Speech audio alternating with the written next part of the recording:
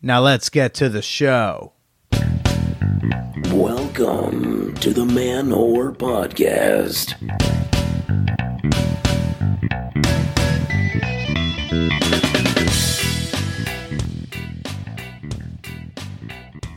Shout out to all the whoreheads out there. This is Billy Presida, and you're listening to the Man Whore Podcast. Hey, everyone. How you doing? Welcome to the show. If you are new, I am your host, comedian Billy Presida. I know a lot of podcasts this week are probably talking about the mass shootings in El Paso, Texas, and Dayton, Ohio. I will not be doing a gun rant this week. I won't get much more political than we are already getting on this week's show. But I do want to say this. If you are feeling mad, if you are feeling disheartened, if you are feeling sad, don't just tweet. Make sure you're voting. And I don't just mean the big sexy one every 4 years. I mean local politics. I mean statewide elections. Start paying attention to what's going on locally. And if you need some help with that, go to ballotpedia.org. That's BALLOTPEDIA.org. They have an upcoming election dates calendar, so you can find out when the next election is in your neck of the woods, because it's not always in November, people. You go here, maybe you go like, oh, snap, I actually do live in South Carolina's 19th district, and I want to vote in that special election for House Rep on August 20th. Or, hey, you care about what your kid's getting taught in school, so you got to vote in that recall election for Middleton, Ohio's 134th school district on August 27th. State laws change with statewide reps, and statewide reps change in statewide elections.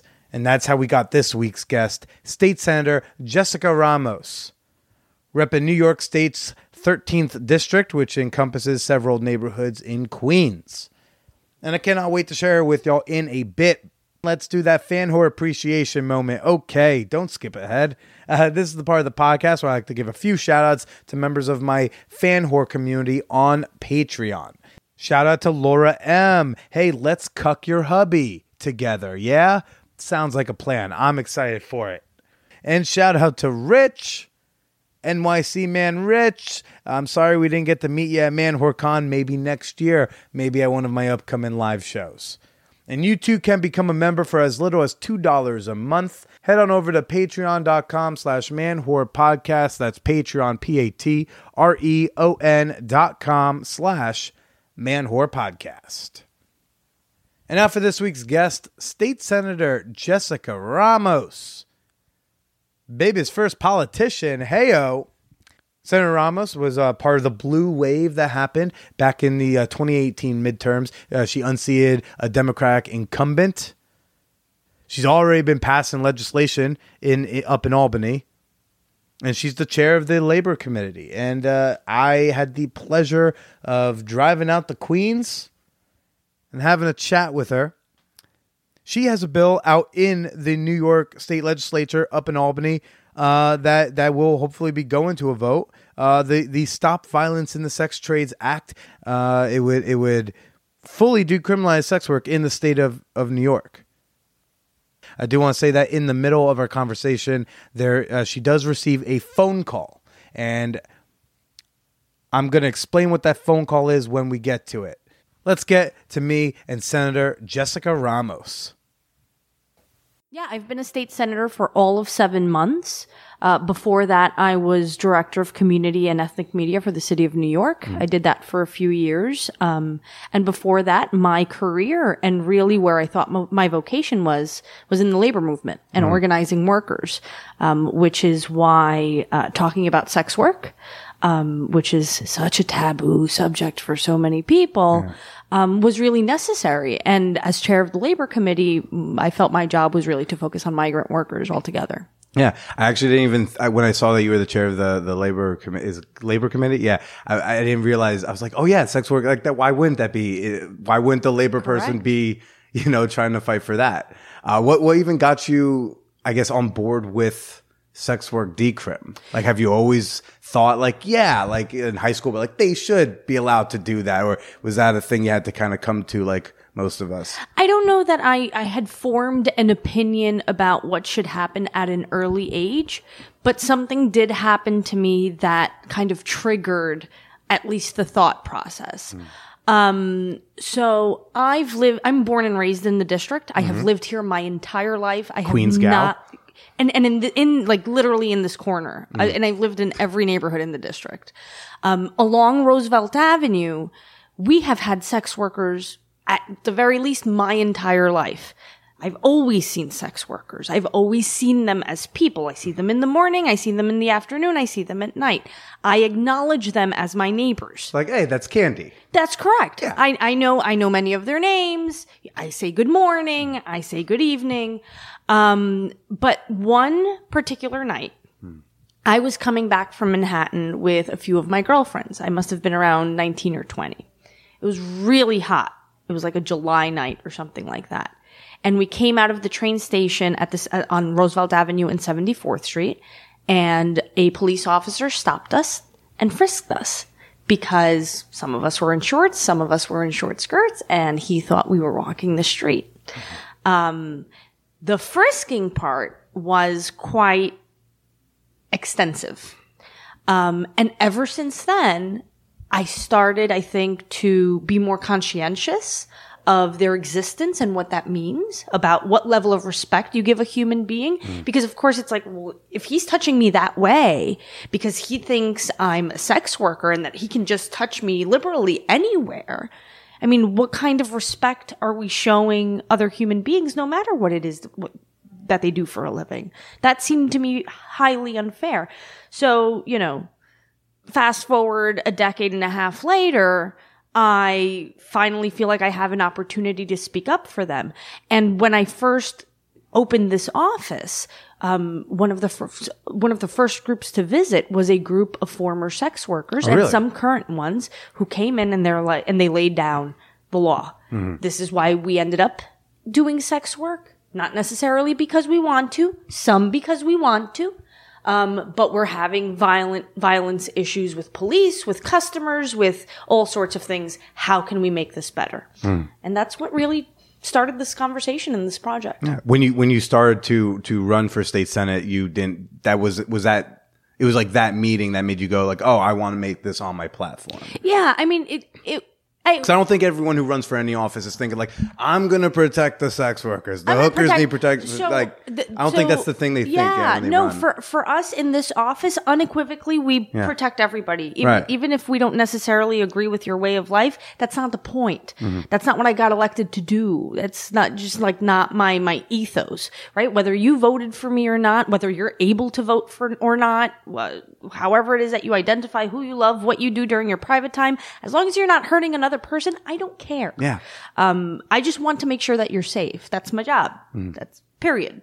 Were there any like learning moments in that meeting with those people when you first opened up? For sure. Understanding discrimination when it comes to employment and housing for transgender people is very, very real. And remember, we have the largest transgender community in the entire country right here in our district.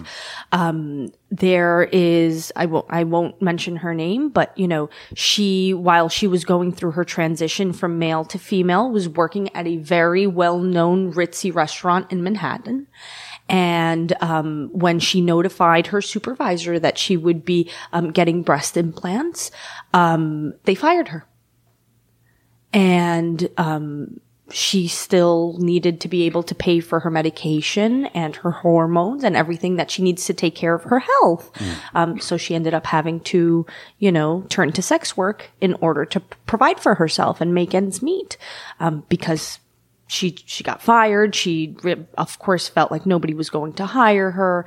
Unfortunately, there's still a lot of transphobia, homophobia, and that leads to, I think, an issue that non-sex workers often think about it as a quality of life issue. Like, oh, I don't want to see sex workers, or, what people say, prostitutes. I don't use that word, walking the street, at night. And it's like, I get that it's not aesthetically pleasing for you. I'm sorry that your eyes are hurt, but what that person is going through, whatever the conditions were for that person to end up having to do that work is probably a lot worse than what your eyes are going through right now. And that's just the reality of it. So for me, it's about workforce development. For me, it's making sure that we're vacating their records so that they're able to pass background checks, and get new jobs if they so choose. And making sure that if they're stopped by police officers, that if a condom is found on their person, that's not used as evidence as sex work, because for fuck's sake, and sorry if I don't know if we can curse on this podcast, but I curse a lot. Yeah.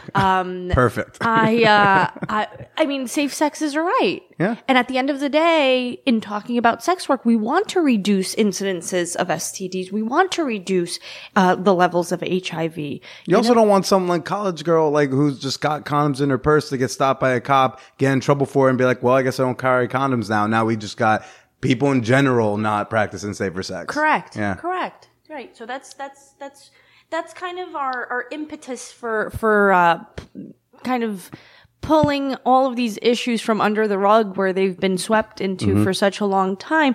Look, I mean, this country was always based on a very puritanical, value system. But as we grow more diverse, I mean, it's just a matter of figuring out how we can get along with each other and not tolerate, but accept each other, and hopefully help each other thrive. Yeah.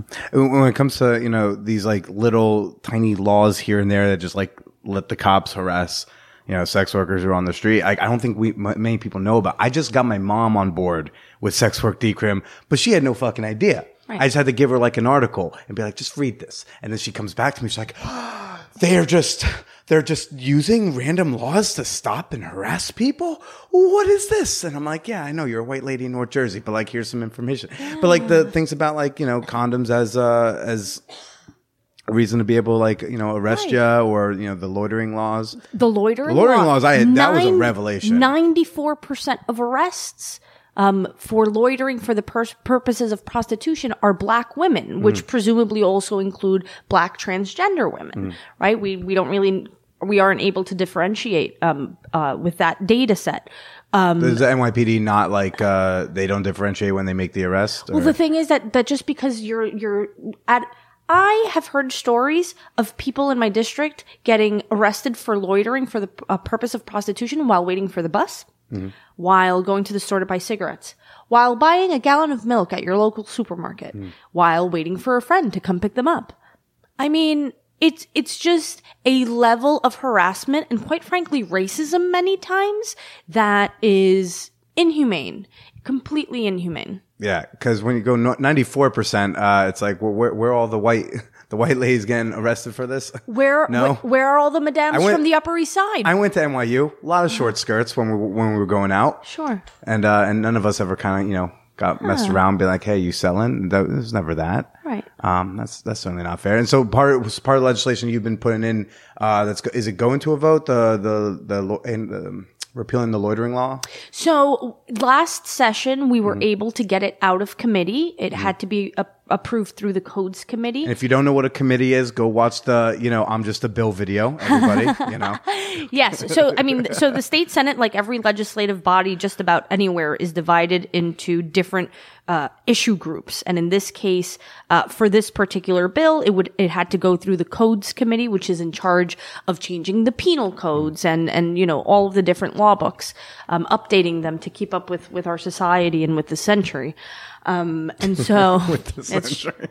Dude, it's so true on so many different levels. Oh yeah, I mean, I'm a comic. All the obscenity laws that ever get us in trouble are outdated stuff from early 20th century. We're going to be talking about free speech a lot more next session. So stay tuned. I would love. Actually, I was actually with the brand, the person in charge, the brand marketing person at Babeland Toys, and I was like, if you got to sit down with someone from the New York State or City Council, either one, what would you want to add? What would you want taken care of? And she was like. She had, so Babeland, like the Soho store. I don't know if you've ever been to a Babeland, but like down on Mercer in Soho, they have one of their locations. And across the street, there used to be some sort of like clothing store that had like these signs that said like, get your shit together, and using like profanity like fuck and everything. No asterisks in the words or anything like that, which I certainly don't mind. Right. But they're allowed to have that type of signage right in the storefront. Yeah. Across the street, the sex toy shop can't even say the word sex toys because of whatever the law is for that. The concern, or at least the concern or the excuse in many ways is usually children. Yeah. But which to me is astounding. So I am a mom. I'm a single mom. I have a 6-year-old and I have an 8-year-old. And I mean, obviously everybody has the right to parent their children however they wish. My personal opinion, which I don't try to impose on anybody else, is I don't hide anything from my boys. I explain it. I explain that there's a time and place. And actually a very good example about this is my oldest son, Benjamin, huge NYCFC fan. Okay. So I take him to a soccer game. I step foot in Yankee Stadium, even though it gave me the chills. Sorry, huge Mets fan. I'm the Mets state senator, right? But I'll go for a soccer game, right? So we're there and they're chanting, "Come on, city boys, make some fucking noise. We're going wild, wild, wild," right? So I look at Benjamin and Benjamin is singing along. So just to be facetious, I make a face. I'm like, oh, and he's like, "Oh my God, Mom, I'm so sorry." And I'm like, "Honey, time and place. This is fine. I never want to hear that word at home. I never want to hear that word that you're saying it at school with your friends. It's not okay until you're a certain age." Completely understood. Soccer game language.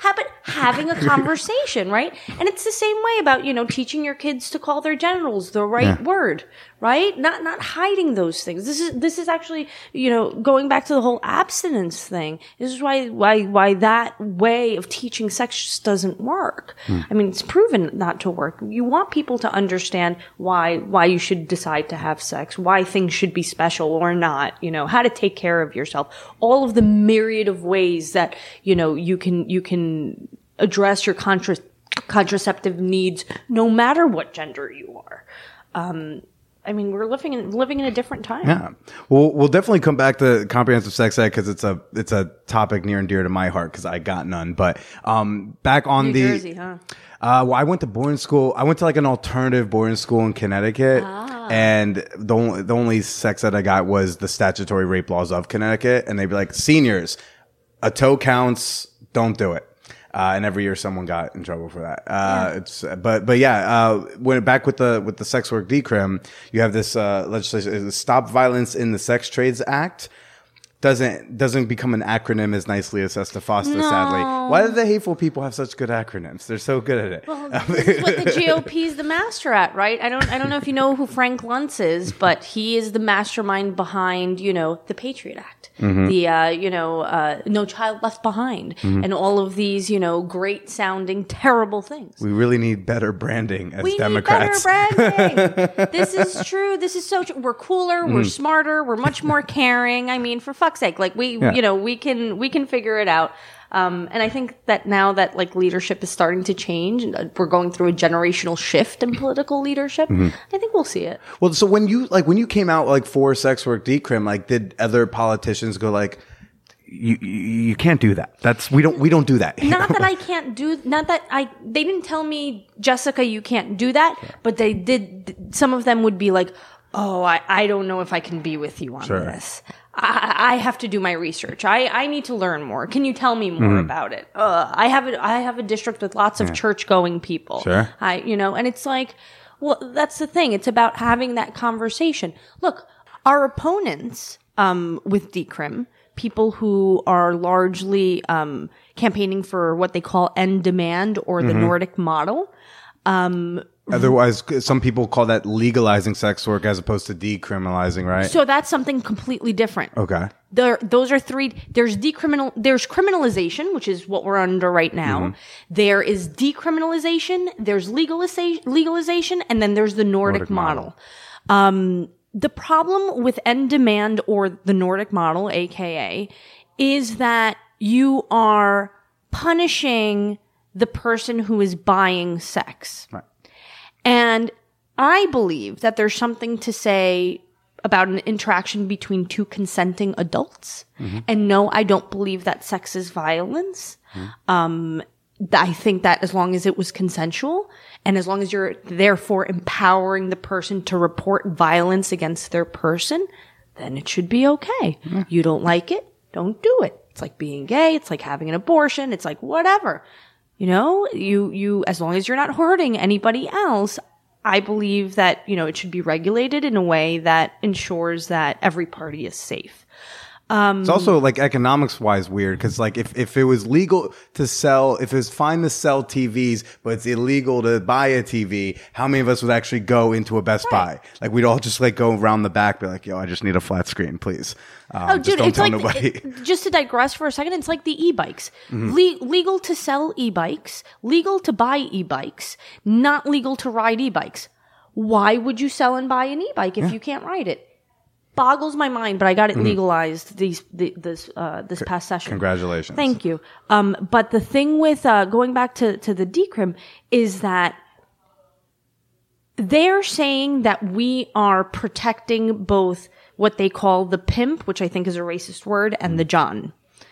First of all, there's also Janes, A. B, we're not changing the penal code when it comes to the trafficker. The trafficker will still always be at fault for exploiting, the people that they're holding against their will. What the overarching point and mission of all of this is actually to end human trafficking. The problem is that the way the penal system in New York works, we can't differentiate between those who want to do it and those who are being forced to do it.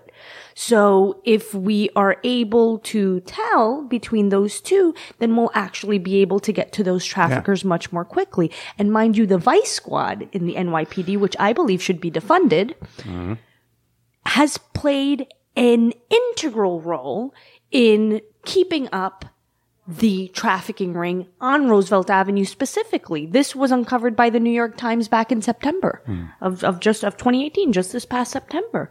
I mean, they've been completely complicit with traffickers. How is it that we can trust them to quote unquote end human trafficking? It's unfair. It's corruption. It's violence. And if they can't do their job, we should be utilizing those resources to, rehab people, to provide job opportunities for people, to do different things. Yeah. And it's awesome that like legislation is being proposed and that you're saying that leadership's changing, that we can get these things out of committee and maybe get some things actually passed, like maybe, taking out the loitering statute and stuff like that. But ultimately with something as big as, cause your not as branding friendly bill title it seems comprehensive, has a lot of the criminal record relief, and it repeals a lot of the penalties and whatnot. It's full decrim. But how do you get other politicians on board? You have to be willing to have those difficult conversations. How do you convince someone though, like someone from an upstate county being like, no, because he or she thinks like they don't think they have sex workers in their constituency and they totally do. Like, how do you convince them like this helps your people too? I have found that if my approach is to be persuasive, I'm not as effective as if I'm much more willing to listen and have a conversation. Because the fact is that most people never talk about this stuff. So they've believed myths. They're misinformed, or I've also found the opposite. They've been dying to like talk about this stuff and like have never found who to do it with and in a way that's productive. You've put the flag up, be like, you can talk to me. Yeah, exactly. That's the whole point. Julia has done the same thing. She's like, talk to us.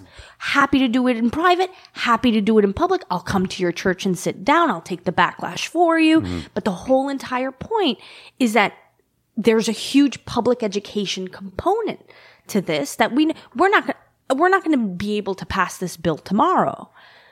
But what we want to do is by the time we're able to pass it, we passed it because people understand why it's so important, not because we shoved it down their throats.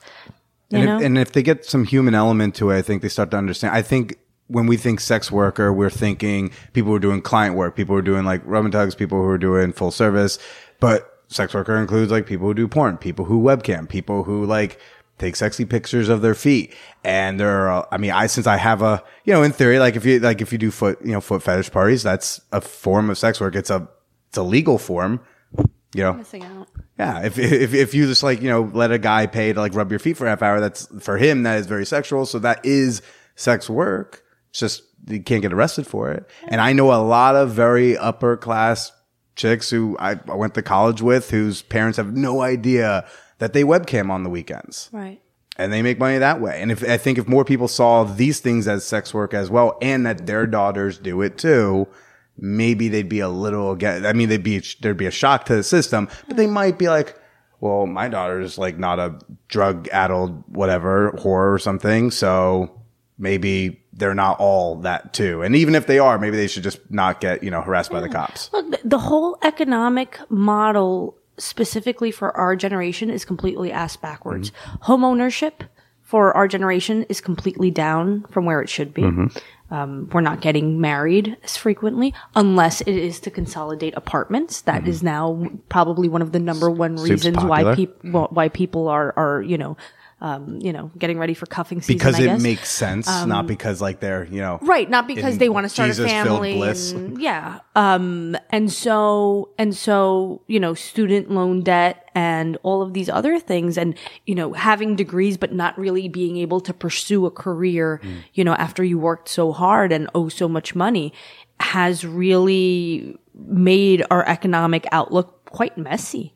Quite messy. And that's something that scares me. And a huge reason, it's funny. People worry about sex work and what are other people going to think? And like, is this ethical? Is this moral? I don't think government's job is to decide what is moral. I think government's job is to protect the public welfare and, and just society in general. But ultimately for me, I'm worried about, are sex workers going to have pensions? How are they going to access healthcare? Even though I'm the co-prime sponsor for the New York Health Act, and we're trying to figure that out. So obviously that would cover everybody. I mean, you're even thinking about the car wash people, which I thought I was like, I didn't think about those guys, but now I am because I read the newsletter. Those guys are exploited. Yeah. Think about it. They're in the hot sun all day. If it's snowing, if it's raining, if they it's get hail, paid like waitresses, they get do, it's right? tipped. It's tipped work. We know that they don't get tipped that much. It's not the same as being a restaurant worker. And many times when they put the tips in those boxes, it's not actually divvied up equally if they're divvied up at all. Yeah. And of course, many of them are undocumented, so owners take advantage of them, and no more. How far do you want to take? So obviously, like your bill would decriminalize sex work, but like how far are you willing to fight with this? Like, I mean, you say you're willing to meet with people and see where, like, meet them where they're at and see what you can do to get more legislators on board. But like, would you go for as far as say decarcerate like people who are locked up for current sex work crimes? Yes. No. So that's very much part of this conversation. It's not about decriminalizing in the future, much in the same way that we're talking about legalizing marijuana and expunging records and, making sure that we are decarcerated. Yes. Absolutely. Yeah. We, more than that, want to destigmatize as well. That's why we're having these conversations that can be quite controversial and difficult, especially with our seniors. But, nevertheless, when we think about, the prison industrial complex and how it is that we can pick apart those who don't really belong there. Yeah. I mean, there are people who belong in jail, right? You're a murderer. You belong in jail, right?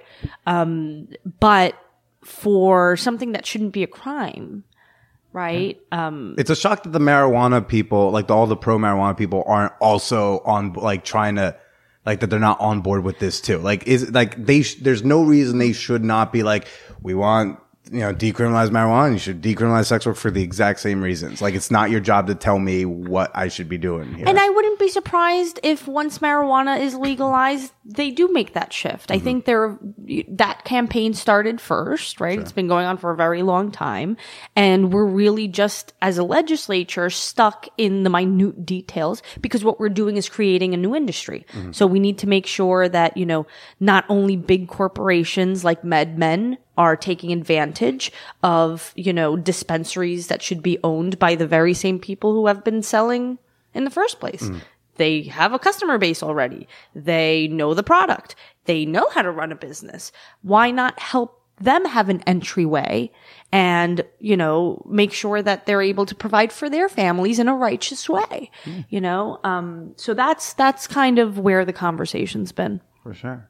So we mentioned earlier, you know, sex education in the state of New York. And I don't know if you're familiar with some of these things, but I was kind of shocked myself that New York doesn't require sex ed to be medically accurate, doesn't require you teach contraception or inclusion of LGBTQ people and I might be wrong here, but I'm pretty sure I read correctly that sex ed isn't even mandated in the state of New York. Now, New York City being an exception, we've got pretty better sex ed than the state at large.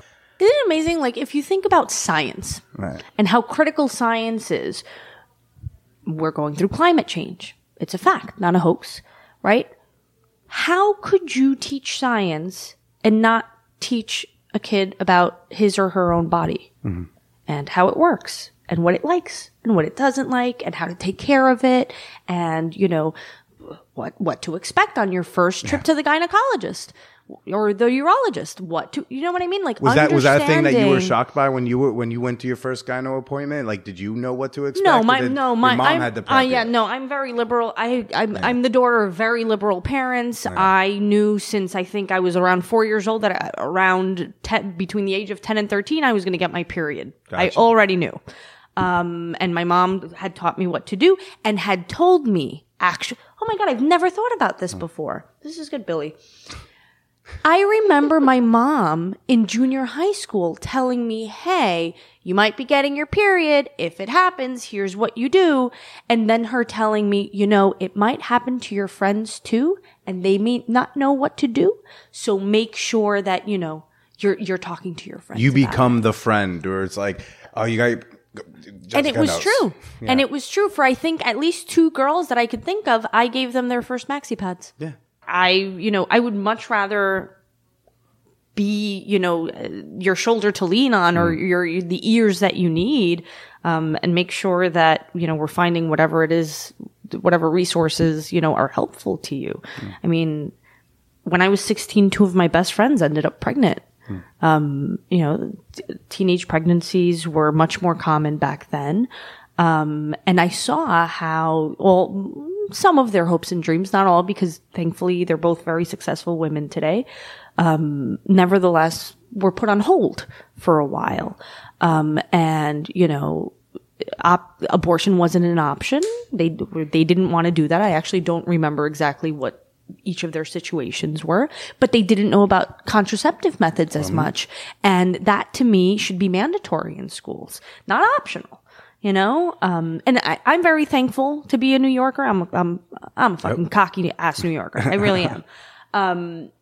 In New York City, they are much more willing to explain the intricacies of your genitalia and what happens when you're having sex, and you know, how the sperm and the egg interact, the whole nine. But that's because New York City is New York City, and of course, same thing with being inclusive of LGBTQ people, right? Yeah. Not the same as Genesee County upstate, right? Or Thousand Islands or whatever. That is something that really, really needs to change because it's a public health issue. Yeah. And so you're co-sponsoring a bill, and there's actually several bills that are like pending in the New York legislature, and yours looks like it's the most comprehensive, but also doesn't mention the stress on abstinence that I feel like a lot of places are trying to do, where they go like, fine, we'll give you some sex ed, but just make sure you push the don't fuck thing. Listen, and your bill, or the bill that you're co-sponsoring, doesn't have that type of language I saw in the other bills at all. It was actually very succinct. It was just like, it was like very common sense. Tell the kids everything. Yeah, like comprehensive, like up to date, medically accurate, and have like the DOE or whatever it's called figured out. Yeah, I mean, look, what are you going to do? Your kids are not going to live under a rock forever. Yeah. And if they're not going to hear the controversial stuff from you as a parent, they're going to hear it from the friend who may or may not be a good influence, and now it's a crapshoot. So what are you going to do? Yeah. That has never made any sense to me. They're going to try to watch porn, and Nina Hartley likes to say a lot, who's a sex educator, who goes like, you know, we teach driver's ed because we don't tell you to watch Fast and the Furious and learn how to drive a car that way. You know, we don't want you watching porn and think, oh, well, that's what sex is like. No, that's Fast and the Furious. For me, also, this is very important when it comes to the separation between church and state. Okay? I understand that morally you may believe that you shouldn't have sex until you're married. That's perfectly fine. You have every right for that to be your value, your principle, your belief. And, that's what church is for. By all means, whether it's an ethical society, a Buddhist temple, a Christian church, whatever it is, right? But government needs to be based on fact and on data. And so now we're talking about science. And scientifically, this is what works for everybody. And public schools gotta teach it. What about parochial schools? Do you think they should get their leeway to, like, when we're dealing with children? Do you think parochial schools should have the same leeway as church? Or I mean, by definition, parochial schools are teaching to their religious acumen. Sure. And yes, I mean, I believe that there should be space for parents who don't want, that option for their children. Do I agree with it? No, but that's their choice. Sure. I just wonder, like, where the public health issue, like, I guess where that line is. And it's a blurry line because, like, government doesn't get to say over parochial schools, but also, like, is it a public health issue if we are raising generations of kids who don't know about condoms and contraception and STIs or about, LGBT, issues or existence? Wasn't there like a, what was that show? Wasn't there a Saved by the Bell episode where even like Jesse Spano is putting? Oh gosh, am I that much older than you? Jesus, I'm only 30. I'm 34. Yeah, I read that. I mean, Saved by the Bell. For those listening who might be at my age or older, I mean, if I'm not mistaken, there was an episode where Jesse Spano tried to put a condom on the banana, and we're talking about what, like the late aughts. Late 90s, early aughts. Yeah. I mean, this is something that has kind of like slowly been happening. But like everything else, a law needs to get passed in order for it to be done. When whether it's sex ed or sex work decrim or other, we'll call them uncomfortable topics, like, What are the conversations with other lawmakers like when you're trying to get them on board and they're willing to at least meet and they're not getting it? Like, what's that like? Is it frustrating because you're like, it's science? What are those interactions like? It's just it's honestly very comparable to when people tell you that climate change is not real. It's like, excuse me, this isn't about what you believe. Yeah. This is fact, whether you believe it or not.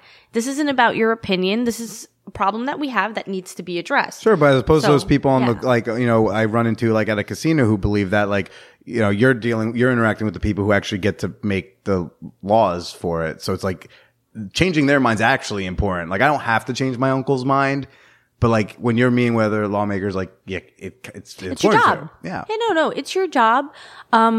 I don't know. I try, I guess, to be as transparent as possible, as open as possible.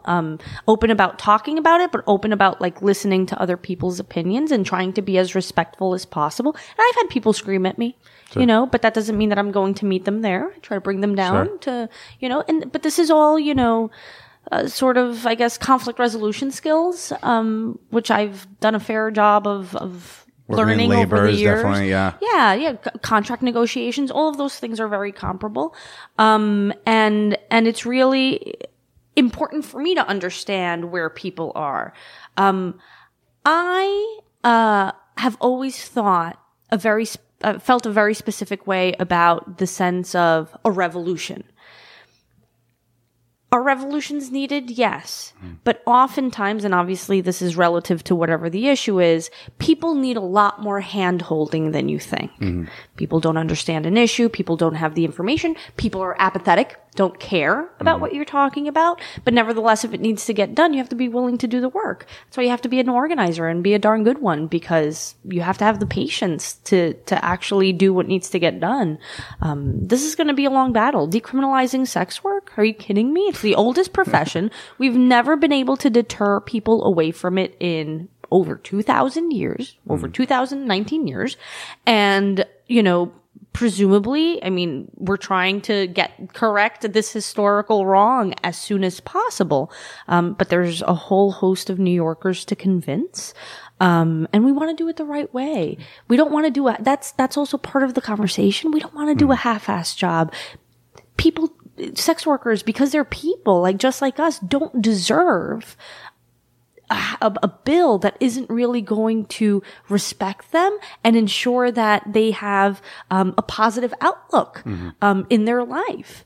So I don't know. I guess if you operate from a core value of respecting other people's humanity, whether you agree with them or not, and for those at home who might be, Christians and all that jazz, I mean, it's all about love thy neighbor. Isn't that what we're told? Isn't that the crux of everything? Love thy neighbors that also kind of look like you and believe exactly the thing you do, then like maybe you can love them. Yeah, no, that's not how that works. You don't get to choose the neighbor you love. That's not how that works. Yeah. I mean, I might not agree. There's a reason I'm not a sex worker, right? I'm not interested. I don't want to. It's not for me. Sure. But the fact that she's doing it or he's doing it is not something for me to judge. Mm-hmm. I'm not God. Yeah. And do you find you get different types of pushback from other lawmakers versus when you're talking to like constituents or everyday people? Yeah. I mean, I think from legislators, it's much more about understanding the issue, the talking points, the technicalities between the different models. It's much more informational, because we're much more used to, debating and litigating and, pulling apart an issue until we figure out a compromise, right? That's the nature of our work. But for constituents, it's oftentimes about their own feelings and how they feel and their concerns and them not feeling safe. So I mentioned Roosevelt Avenue is the main thoroughfare for sex workers here in the district. I live right off of it. Okay. I cannot tell you, I've never had an experience where any sex workers have made my children uncomfortable. They're very friendly people. I mean, they just don't bother us. No, they don't. They don't say anything. Okay. They're just there, like a person, but so the talking points are all, I'm not, I don't feel safe. It's so dingy, red light districts, and it's like, but nobody's actually bothering you. And do your boys know? I mean, obviously, like they're very young, but like, do they kind of know what those? No, they haven't asked, and I haven't pointed it out yet. I mean, granted, we're Latino, and we're very much used to seeing women in very little clothing. But it hasn't been a conversation, but I feel confident that they feel comfortable enough to bring it up if they need to. Okay. Where can New York State improve on their LGBTQ rights? Well, we did a slew of things this past session, right? So we passed gender. We banned, which is? So it's to make sure that people can't be discriminated against at the workplace. We passed a bill to ban conversion therapy. Fantastic. Because, it's torture. It's torture. I mean, it's essentially lobotomies from like the 50s. It's just like not even scientifically accurate. It does not work. It's bullshit. Sure. I mean, what we need to work on is to ban the gay and trans panic defense. This idea that when a crime is committed, you felt unsafe because the person is trans, and so that's an excuse for you to violently come at them. No, it's not. Violence is never okay, no matter who you think the other person is. Obviously, unless it's self-defense or something like that. And so we still have it on the books that, like, if you're getting hit on or if you're maybe getting intimate with, let's say, like a trans woman, and then you maybe reach down and realize something, you can be violent against them? Yeah. That's been used many, many times historically. There is a conversation that needs to be had around rape and sodomy. It's just, we're opening Pandora's box, literally, in many ways.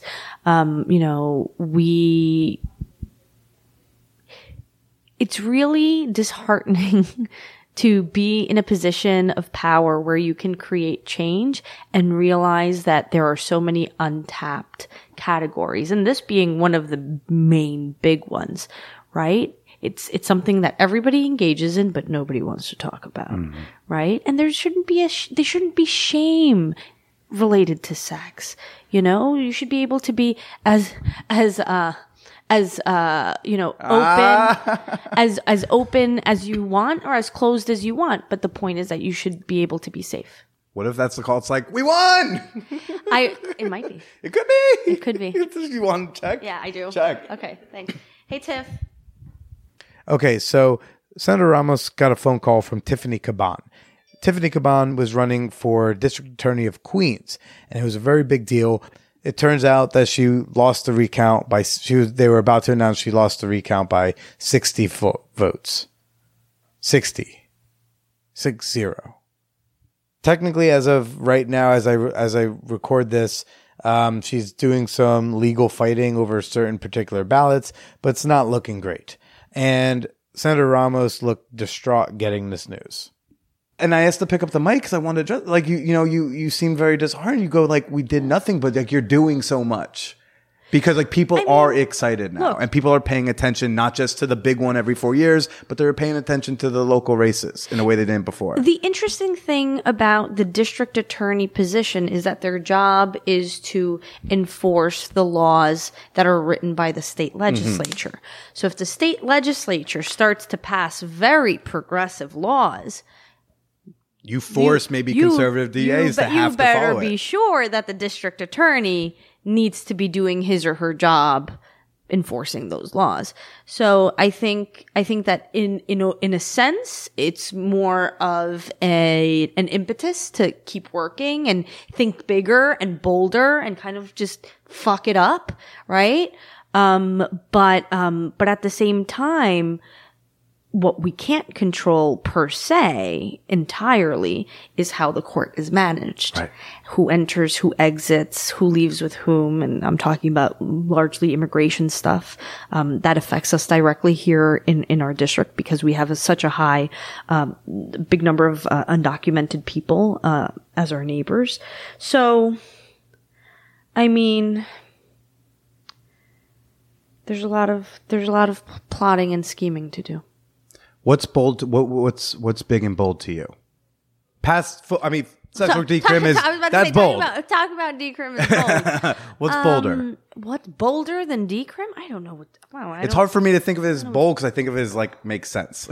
Right. I mean, so to me, bold means actually thinking through solutions to the problems that we have that aren't necessarily very popular, like decrim, but also having a willingness to do the work to change things. We just passed the Farm Workers' Rights Bill. I don't know if you know what that is. I don't know a lot because I don't get on the farm often. Sure. So very briefly, okay? Last Jim Crow era law on the books in New York, okay? Farm workers didn't have the right to have a day off, to be paid overtime, to access unemployment benefits, to form a union if they so choose, right? In short. For the past 80 years, they were excluded from the Constitution of the state of New York because at the time most farm workers were black, right? Sharecroppers, and they did not, they weren't given the same rights as white people. Present day. Most of them are Latino, mostly Mexican and Guatemalan, still a lot of Jamaicans and Haitians. But the point is that there was a bill to give these farm workers those rights in the state Senate for 20 years. I was the 8th state senator to carry the bill, and the governor signed it last week. And yes, this is why elections matter. Having a Democratic majority makes all the difference, right? But it's also about understanding when the time has come for an idea, I think, and engaging the public discourse, and understanding that, quite frankly, in all of the crazy, racist crap that the current president spews, had Hillary Clinton won, would we be enjoying this political climate? I don't know.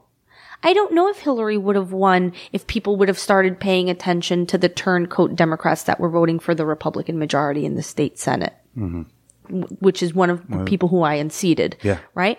I mean, sometimes it takes tragedy for people to get quote unquote woke.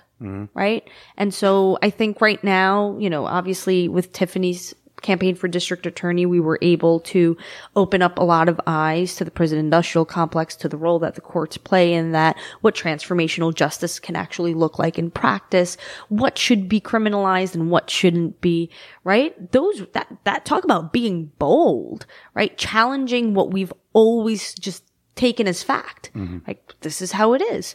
Nah, man. It doesn't have to be that way. We can actually rewrite the entire fucking thing. It's an amazing thing. And to me, this is what the forefathers were talking about in calling this the greatest experiment.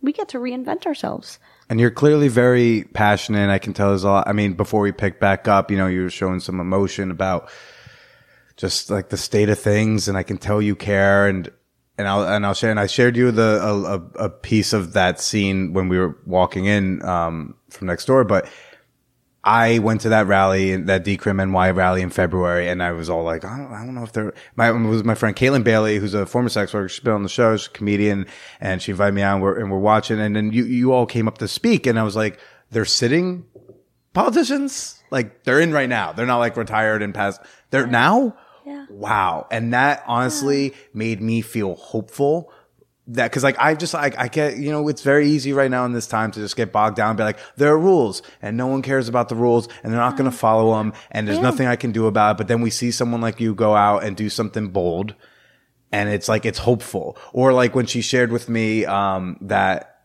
aside from the Mann Act, there aren't really any federal statutes against consensual sex work, non-sex trafficking sex work. And that's something that actually can happen state by state. And then to see that the state I'm in is actually trying to make it happen now. Like that inspires hope in me because, if they're going to do this with sex workers, who knows what else they're going to do. So I do hope you keep doing what you're doing. And I'm excited that you're in it. And that you're speaking out. And I hope you can convert some of the old fogies upstate to get on board. You'd be surprised. Those upstate folks aren't so bad and not so different from us. I mean, obviously, sort of it's like nature versus nurture. They grew up in a different environment, a much more homogenous society. But people are smarter than we give them credit for. Thank you so much for chatting with me. Thanks for having me. Where can people follow you? I'm on Instagram. I'm on Twitter. And I'm on Facebook. And people can email me at Ramos, Ramos at nysenate.gov. We're pretty accessible. All right. Thanks so much. Why don't you say goodbye to everybody? Yeah, for sure. No, thank you so much for having me. This was great.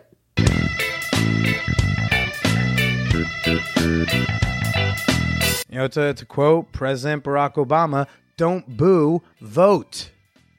My deepest appreciations to the senator for making time to talk with me about sex work decrim. So let me know what you thought about this week's episode. You can find me on Twitter and Instagram. Search Billy Procida. I pop right up. You'll know which one it is. Okay, if you see an old guy in a suit, that's my dad. Search Billy's Procida, Twitter, and Instagram. Let me know what you thought about this week's show, or you can comment on the Man Whore Podcast Facebook page. Want to send me an email with your comments, your questions, your titties? You can send that over to manwhorepod@gmail.com. Snag yourself some Man Whore merch. I have not been pimping the merch too much recently, but we've got some new things. We've got new buttons. We've got new stickers. We have the Man Whore Con duffel bags. Go to gumroad.com/manwhorepodcast and get some fun goodies for yourself today.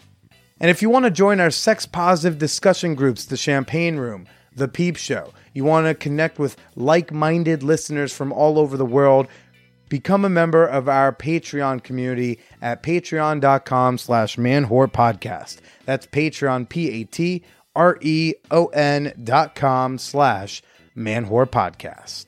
I love you all so much. Man Whore Con people, you're the best. All the hugs in the world. Stay inspired, stay hopeful, stay vigilant, and stay slutty.